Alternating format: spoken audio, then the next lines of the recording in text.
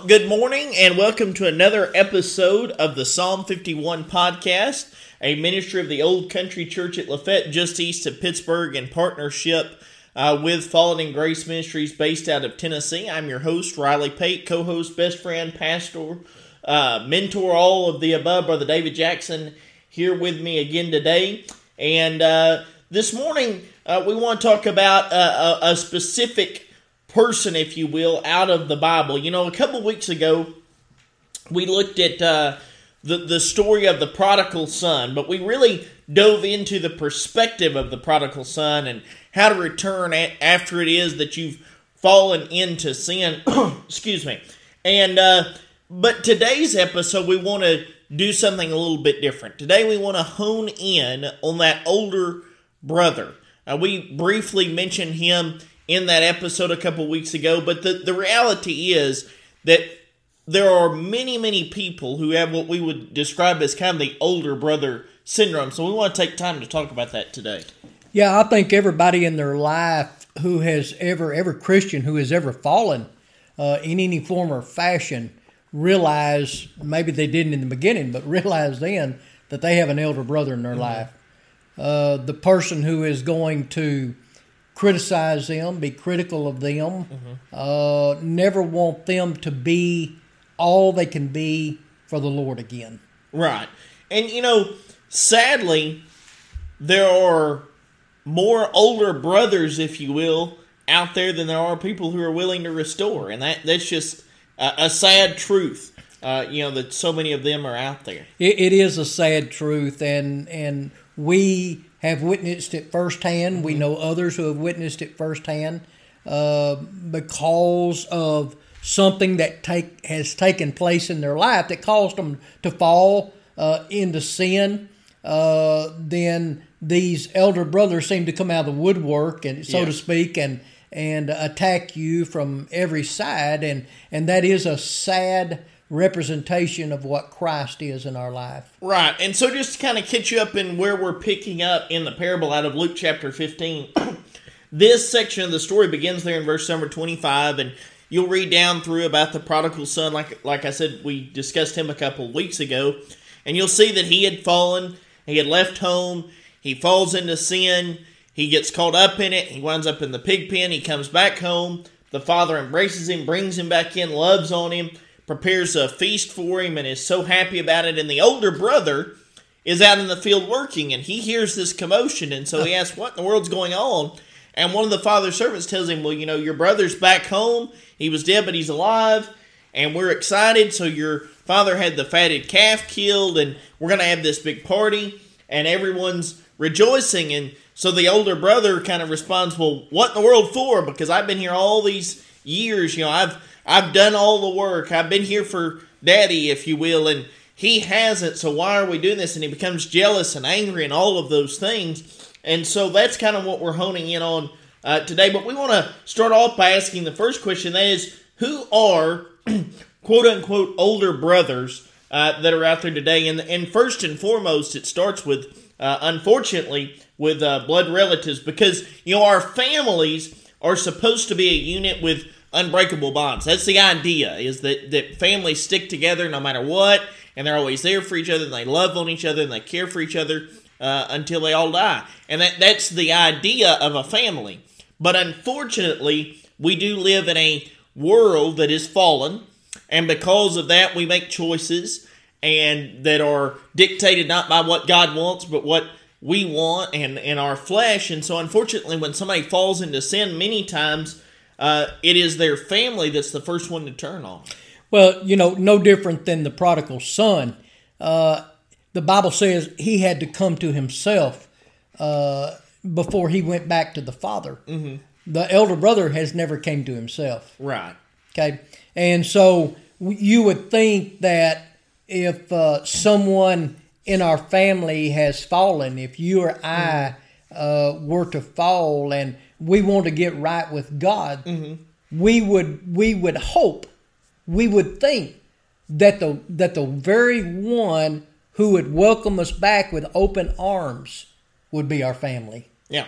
And yet it seems more and more that they are the ones who turn against us the most.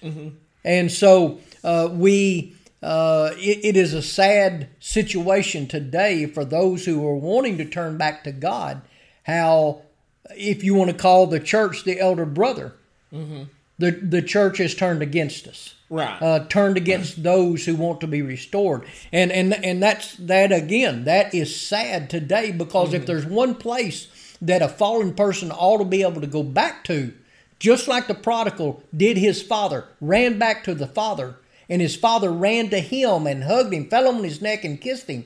The church ought to welcome those who have fallen back the same way. Oh, absolutely. And we'll dive into that part of it here in just a minute. But just kind of looking at that family unit that so often is the first one to turn, a lot of times it's because the families make it about themselves. It is.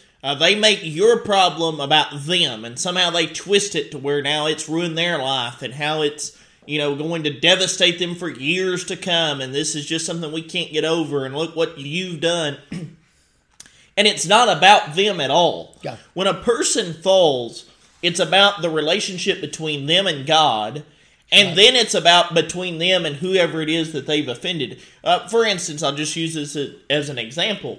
If a married couple, one of the married couples, whether it be the husband and the wife, goes through a fall, their first priority is that relationship with God. Yes, getting it back on track, because if you don't get that back on track, nothing else matters. First and foremost.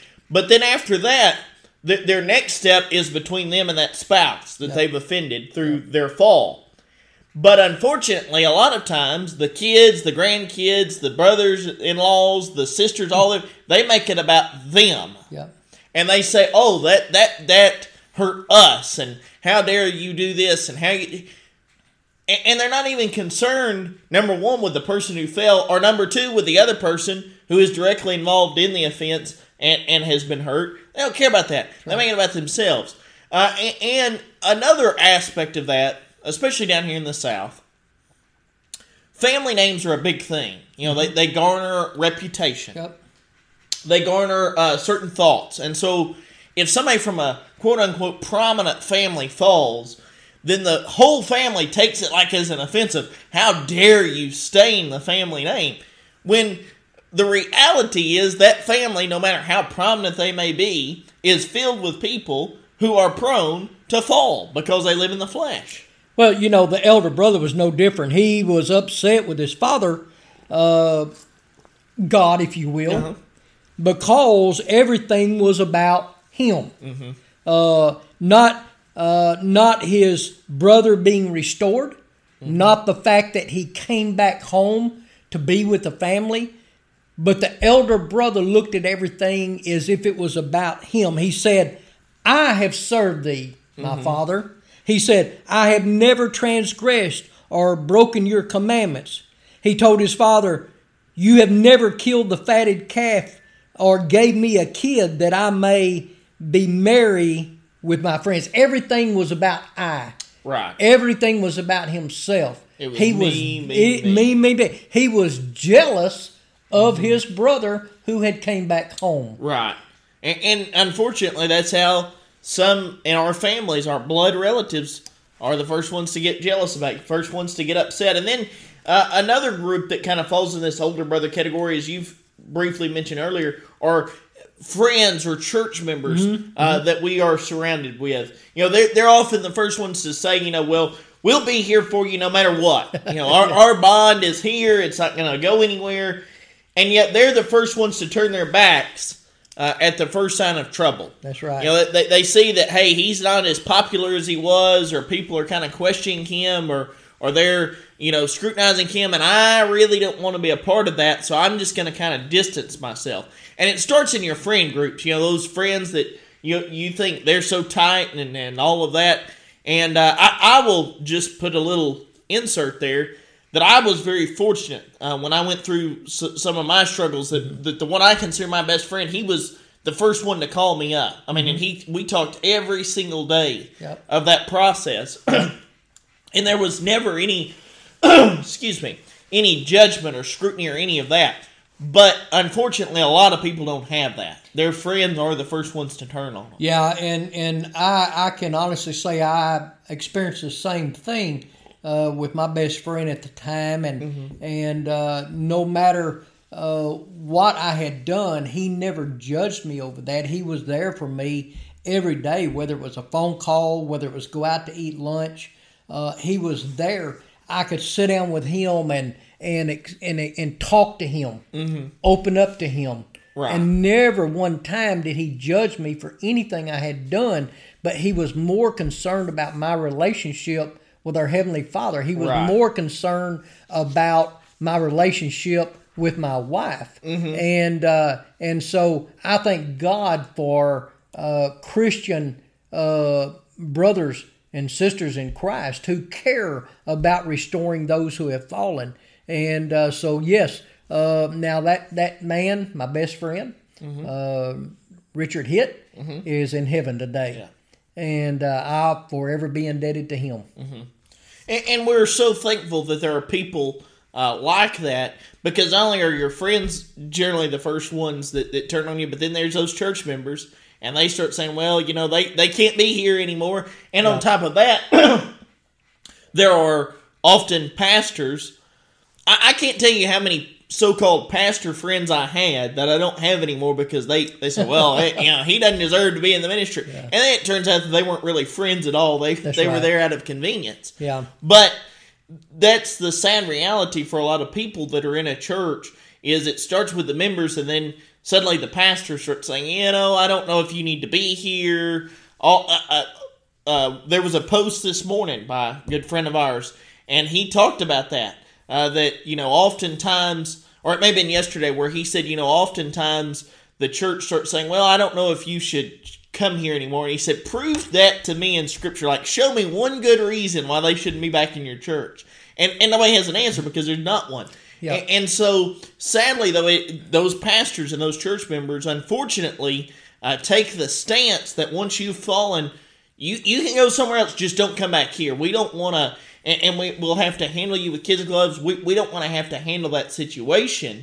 But I know that you and I both had a handful now, a small handful, but there were a handful of pastors that would still talk to us and help us through the process that are friends to this day. Yeah, sadly, it is those in the church who are self-righteous. No different than the elder brother who told his father that, and he felt like he was worthy of all that belonged to his father. Right. He stayed home. He didn't go out and commit sin and all this kind of stuff. But all he did was look at himself and said, I'm worthy of this. Most pastors today feel like, well, I've been faithful to the church. I've done this. I've done that. I've done all that God has asked me to do. Why should I let this one who has fallen come back to church? Right, because they're not up to my standard. They're not up to my standard. That is a self-righteous type of Christianity that is destroying the church today. It's destroying the lives of those who have fallen, who want to come back to God, who want to come back to church, who want to be used of God, who want to be used of the calling God has on their life. And because of these self-righteous church members, these self-righteous preachers, pastors, they are not allowed to be used of God again in the church. But I'll be honest, and I'll say real quickly, yes, you can be. Yes, absolutely. And in fact, you're going to have a whole segment on that. That's right. Coming up pretty soon that we'll be sharing with you in the very near future. But I also want to interject here. There's a lot of guys that you and I know, I've gotten to know them through you, that people would consider heroes of theirs in the independent movement. If you're a fundamental independent Baptist, you would say, oh, that's a hero of mine. I love to hear that man preach, and I love his leadership. And they're the same guys who are accepting of people who have fallen, that still have conversations with us and still let us preach and all of those things. And so I think that people would be shocked to realize how many of their quote-unquote heroes are open to the idea that people can still serve in the church. And I think that would open their eyes to, hey, if they think that, then why doesn't everybody else? Because these are men who, if they really wanted to be, nobody's worthy of being self-righteous, but I'm saying some of these guys that we know, if they really wanted to be, could be that pompous, hey, I've done this for so long and everything, but they don't. They stay humble, and they focus on the main thing, and that is a person's relationship with Christ. Yeah, it is those self-righteous preachers or pastors who take others for granted. The elder brother took his father for granted. Right. He just assumed his father had disowned the prodigal, his brother. And yet when the brother came back, his father ran to him and hugged him and kissed him, accepted him back, killed the fatted calf, and put the robe upon him. Right. And I think the elder brother took his father for granted that he was there for him and him only. And many people in the church today feel like they have been members of that church for 50 years. They have been faithful to the church. They've sat in the pew week after week. They've never give anybody any trouble. Even though most never do anything in the church but sit there, right. They do not want those coming back who have fallen because it makes them look bad. Right. And they believe that it takes away from them all that is in that church. That's true. And that's just such a poor way to view the church, because the church should be the first place that somebody can go when they're in need of help. And then the other group that falls in this older brother category are just outside critics. Now, when I say outside critics, I'm talking about those who don't even know you. Yeah. You may not know them. They don't know you. They certainly don't know your story or really what happened. But they get a whiff of something, and then they decide, well, it's my job now to make sure that this person never does anything for God again. There are people, I know this from personal experience, there are people who have never met me outside of maybe one brief conversation, and yet they were some of the first ones to start making phone calls saying, well, so-and-so's not worthy of the ministry anymore. Don't make sure you don't talk to him or use it. And I'm thinking to myself, you don't even know me. You have no clue of a thing that's really going on behind it, but they hear tidbits, and they take what they want out of it, and they come after you. And let me just say this. Don't put any stock in people like that, because they're always going to find somebody, whether it's you or somebody else, they're going to find somebody to attack from the outside. Sadly today, Christians love drama. They love tearing people down. It doesn't matter. Christians are the only organization that likes to tear those who are family members down. Tear those in the church down. It baffles me. We ought to be the one to encourage people to come back to God. Yes. We ought to be the one there for them when they come back to God, when they come back to church. But unfortunately, there again, if you get on Facebook or social media and you see those whom you know are Christians, they're critical of those who have fallen and came back to God. Yes. They're critical. They hate that. And yet God tells us we ought not hate anyone. We ought to love them and restore them. Right. And just as there are outside critics, there are people in the church that latch onto those outside critics that don't even know you. It's just a never-ending cycle. And that's why I say don't put any stock in people like that, because they're going to find somebody and something to be upset about, and to criticize and to continually pump out the drama. They're going to do that regardless of it, whether it's you or anybody else. And yet, so many times we do give in to those that don't even know us, that have never bothered to. I can't tell you how many people criticize me. I would hear about it later from people who were in my inner circle that would say, hey, did you know so-and-so? And I'd say, no, I didn't. And those people that were criticizing me never called me. There was never a conversation. Yeah, and the prodigal son came back to his father. No doubt by his own words, he thought he would be nothing more than a hired servant. Yes. He was willing to take that criticism, willing to lower himself, humble himself, to become a hired servant of his father. Right. And yet we have those in the church today who are so critical. And Brother Riley, you know as well as I do, because we put these podcasts out about restoration, and because we're going to be doing other things in the very near future about restoring people and helping people, we're going to have our critics. We're going to have those who just absolutely hate what we're doing because it goes against every grain of their being but Right. it does not go against the Word of God. No, not at all. And let me just say, the father took in that son, he forgave him, and the father was the one that had been offended. Yes. So this outside critic, if you will, or just a family member in the case of the older brother, had no business continuing the grudge because the person who had been affected the most, which represents God, by the way, had forgiven it. You move on, you're not in that person's shoes, you need to move on.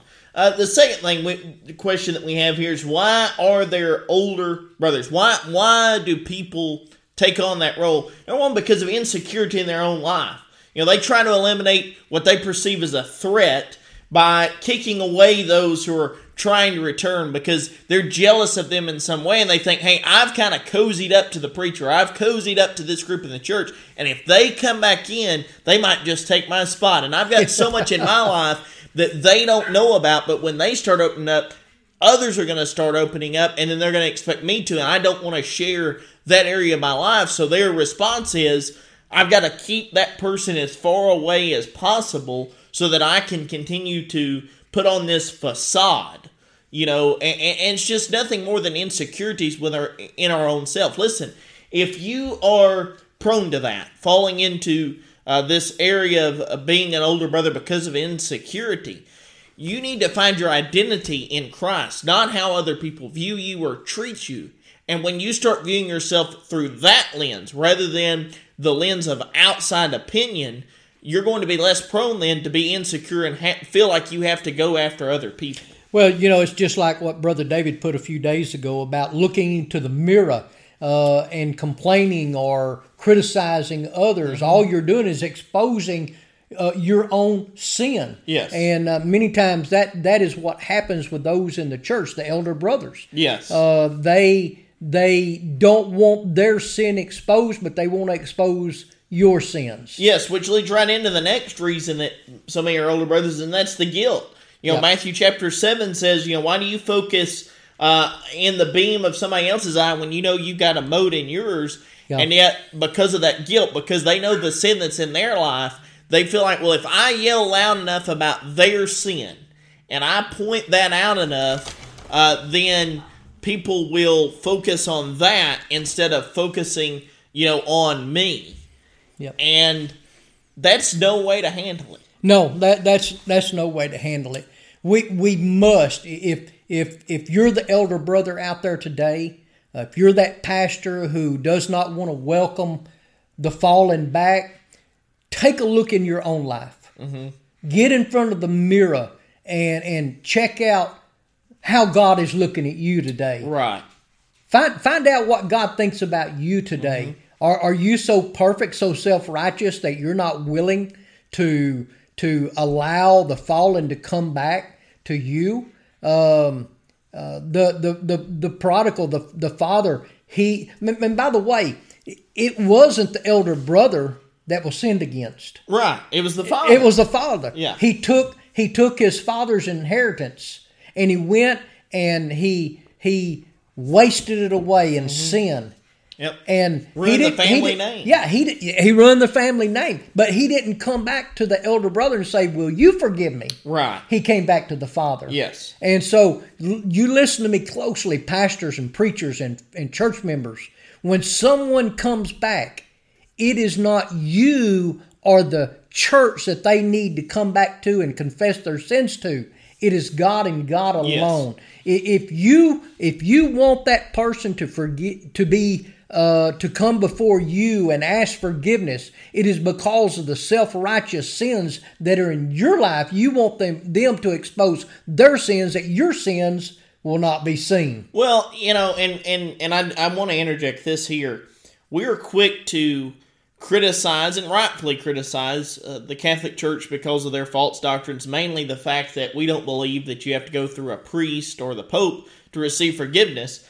And yet, so many Baptist preachers, I'll put this out there, so many Baptist preachers put themselves in a Pope-like state by saying, well, if you want to get back in and you want to be a part of the fold, you got to go through me. Yeah. That's so different than what the Catholic Church teaches. That's right. And yet that same guy will get up and pound away on Sunday mornings about that. Yep. And we don't want to ever fall in that trap because, listen, the reason that the Catholics do it that way, the reason the Pope is the way he is, the priests are the way that they are, is because they use that to cover up the things in their life, thinking, well, if people are so focused on that, they won't focus on me. But I guarantee you, if you're a pastor or a Sunday school teacher or a lay person in the church and you're guilty of being an older brother because of guilt, and pointing out the beam in somebody else's eye while ignoring the mote in yours, if you line your life up with the Scriptures and you line their life up with the Scriptures, you're going to find that both of you are the same distance from being lined up. It's just going to be in a different way. But you both fall short. And so we've got to get to a point where we're not trying to cover up what's going on in our life by exposing what has happened in the lives of others. And then the final reason that we have older brothers is because of jealousy. He was jealous. He looked and he said, listen, I've been here all this time, and I think that what I've done deserves recognition more so than the humility of the younger brother. And there are many in the church that feel that way. They feel like, hey, I've done so much for God.